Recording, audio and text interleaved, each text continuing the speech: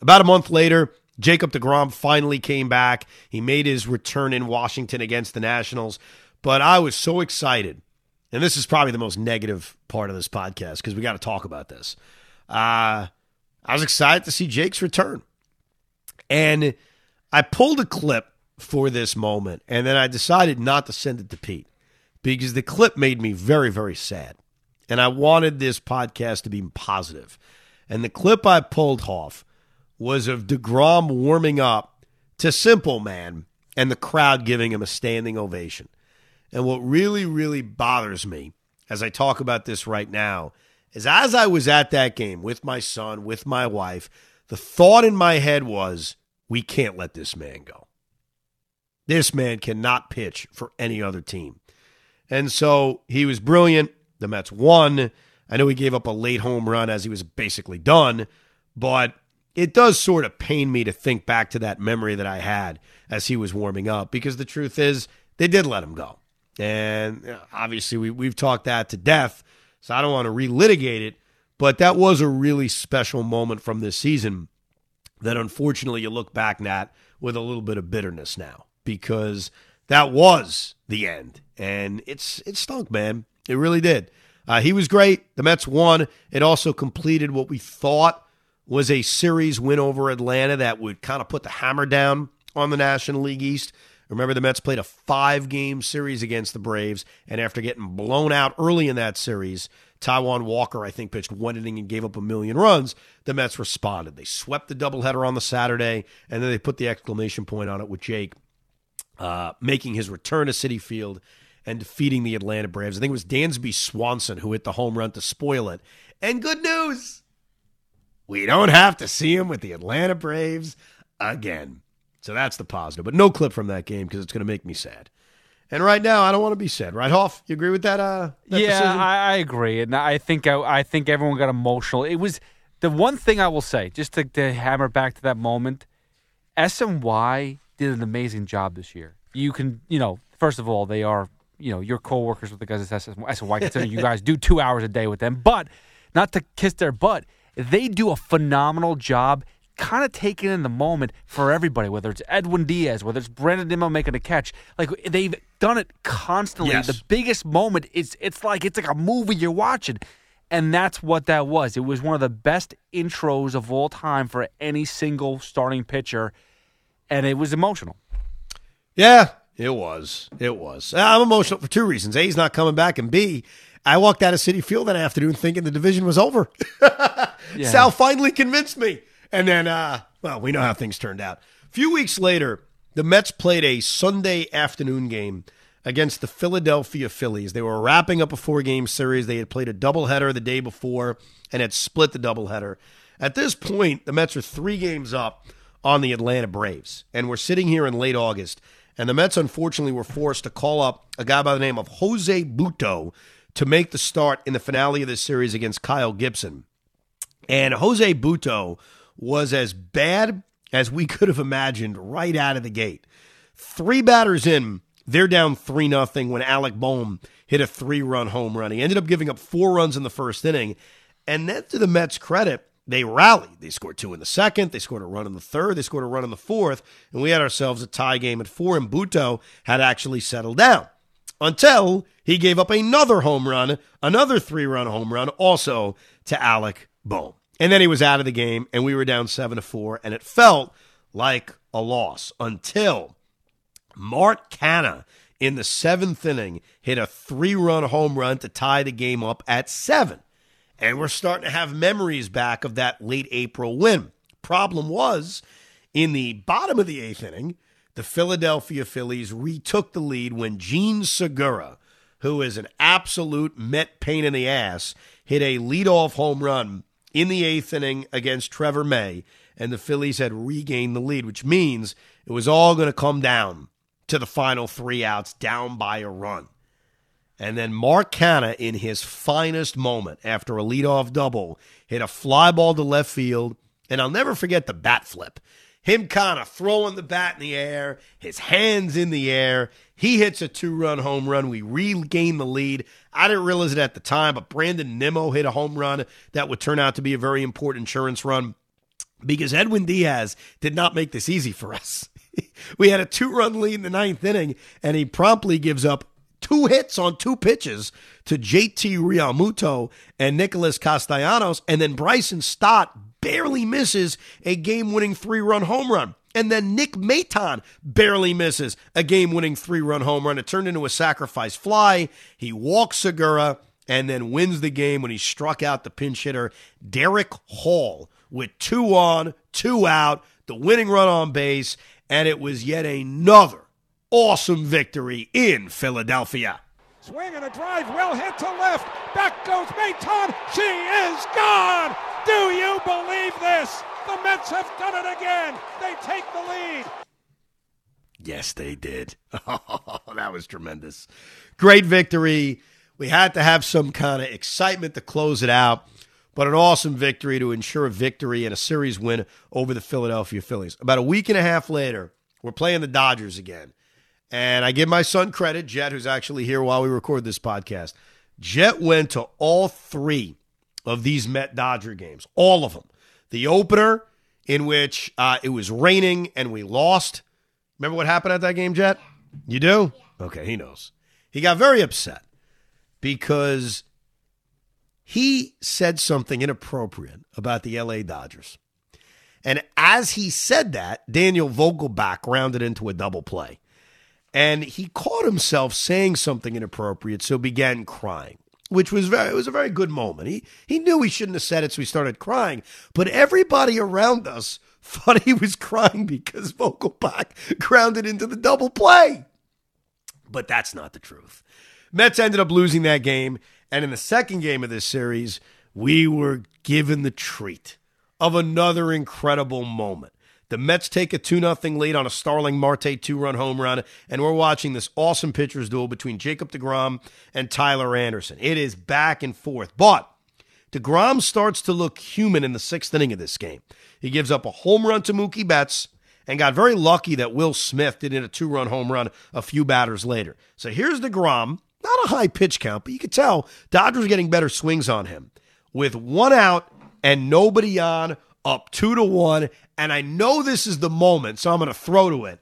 The best play of the season occurred as Justin Turner strode to the plate. That's lifted in the air, deep to center, back for it, Nimmo, still going toward the warning track, leaping up at the wall, Nimmo, made the catch! Oh my goodness, what a catch! Brandon Nimmo, up near the wall in right center, may have taken a home run away from Justin Turner. Oh, what a catch. And Nimmo's emotion, deGrom with the arm in the air. To Jake's credit, he strikes out Gavin Lux, finishes his night, 7 innings, 1 run, and the Met bullpen did a spectacular job. Adam Ottavino got 3 outs. Edwin Diaz got the Dodgers hard of the order 1-2-3, and the Mets had evened up the series and won the game 2-1. Best remembered for not just deGrom giving you 7 good innings, but the catch of the year from Brandon Nimmo. And then the following day, I give my other lot of credit, Spence. It was his first complete game. It was a 4 o'clock game Thursday afternoon. I was off. Whole family went. So Jet completed the 3-game series. Good job by him. And my youngest son, Spence, sat through the entire 3-hour game. And that was another good game. That was another very good game. Mets won 5-3. Edwin Diaz again did the 8th inning thing. And then Adam Ottavino came in and got the job done in the 9th inning. It was an excellent victory. It was a series win against the LA Dodgers. And even though it didn't mean anything because we never got to play him again, it was the season series victory over the LA Dodgers. A few weeks later, as the Mets are engaged in this tooth-and-nail pennant race in the National League East, the Mets go to Milwaukee to take on the Brewers with Max Scherzer returning from the injured list. And the Mets needing wins. Now, by the way, they had a chance to clinch a playoff spot, but at the time, none of us really thought about that. It was more, we're only a game up on Atlanta. And Max Scherzer delivered, as brilliant as you could say. He was unbelievable. He pitched 6 perfect innings. He doesn't get much better than that. And he only threw 68 pitches, but Buck Showalter made the decision that he had to make. He took him out of the game. And he took him out of the game because, listen, Mets had a 5-0 lead. It was his first start back. They had to be smart about it. He was never going to be able to pitch 9 innings anyway. So Max Scherzer was brilliant. Pete Alonso with a 3-run home run.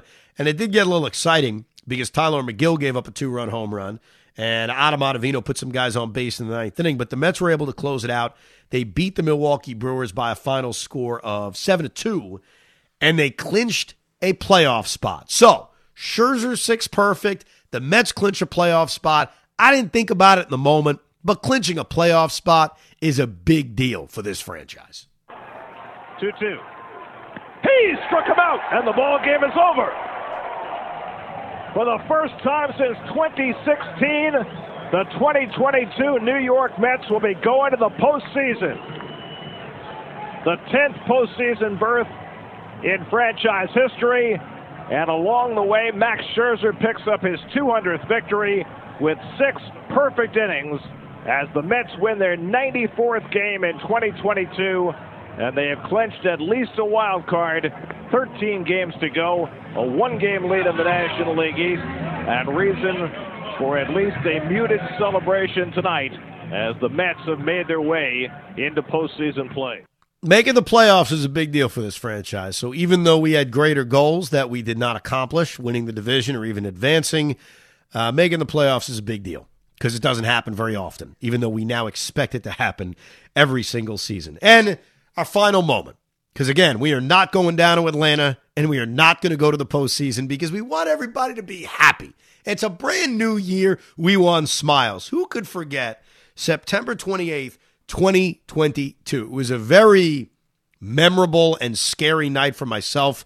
As you may recall, if you're a loyal listener to the Rico, Pete Hoffman did an excellent job recording the Rico right after this game. I was in the hospital. My youngest son was sick. And so me, my wife, my youngest, we're in the hospital. There's not much we could do. And my wife's like, turn the Met game on. Let's distract us. Okay, maybe she's not the one who said it. I said, can we put the Met game on? And so we did. Spence is sleeping. My wife's falling asleep. And I put this Met game on. The Mets had lost the previous night to Miami. And things were looking bleak because now we're tied with the Braves. And this was the final game before we went down to Atlanta. So simultaneously, the Mets are playing the Marlins and the Braves are playing the Nationals. And both of these games are close and they're happening at the same time. The problem is the Mets couldn't hit again. They gave up 2 runs in the 4th inning, a run in the 6th, a run in the 7th, and all the while could not get a big hit. They're down 4-0. Even with help, they're about to go to Atlanta tied for first place in the NL East. Braves are playing a close game against the Nationals. And then the Mets miraculously but slowly come back.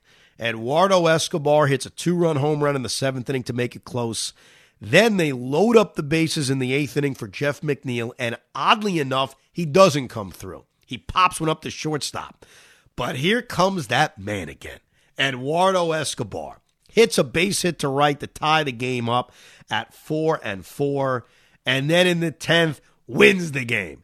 It will forever be called the Eduardo Escobar game. Door the winning run at second, 1 out. 1-1 to Escobar.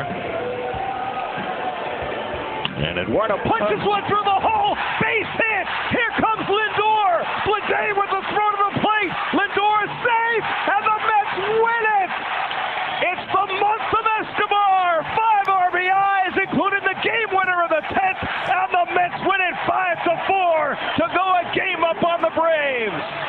Yeah, minutes earlier, the Braves lost. So that, 20 to 30 minute period of time with the Braves losing, with the Mets rallying, and then win it was incredible. Little did we know that would be our last great moment of the season. Because let's be honest, it was all downhill from there. But that night, there was hope. That night, there was optimism. But I don't want to end this so negatively. But great job on that one, man. What am I supposed to do? It's like, hey, by the way, that we had no more good moments after the game before we went to go visit the Atlanta Braves. There was playoffs after that, and there was nothing good in there. Yeah, there was nothing good in there. Ignore that. Yeah, unless you want to include the 3 games against the Nationals in which the Mets swept and had Francisco Alvarez hit a home run. That was the last great moment. I thought that game reminded me of the Asdrubal Cabrera game from 2016 where they had rallied numerous times against the Phillies. He hit that home run, flipped the bat in the most pimptastic way. It's a new word I created, pimptastic. Very similar kind of game. Game they needed, a game in which one guy, Eduardo Escobar, carried them. But unfortunately, the rest of this story is really bad. The Mets would lose the division. The Mets would lose in the wild card series, 2-1 to San Diego. But think about this for a second. We just went through 12 games. 11 of them were wins. So take the San Francisco game out, because it was a loss. This season really did feature a lot of awesome stuff. I only hope 2023 can supply that plus, more, specifically in October. But the regular season did leave us with a lot of smiles. So I know it's sometimes tough to think about that because the postseason is what you remember. And, we're going to look back at 2022 and say we should have done more. We could have done more. But I think by listening to this podcast, by going back and thinking about some of these games that maybe you forgot about till we brought it up to you again, it was a really good and exciting season. And hopefully 2023 will bring many, many more. If there's a game or a moment you think we forgot, definitely email us, thericob@gmail.com. It'll be a very exciting 2023. Podcast at least twice a week, and hopefully Mets success.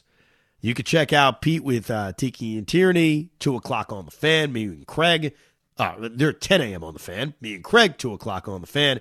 And we definitely appreciate you listening to Rico Brogna, and Happy New Year. We hope you enjoyed this episode of the Rico Brogna Podcast. It's amazing, isn't it? Make sure you download it now to keep it on you at all times.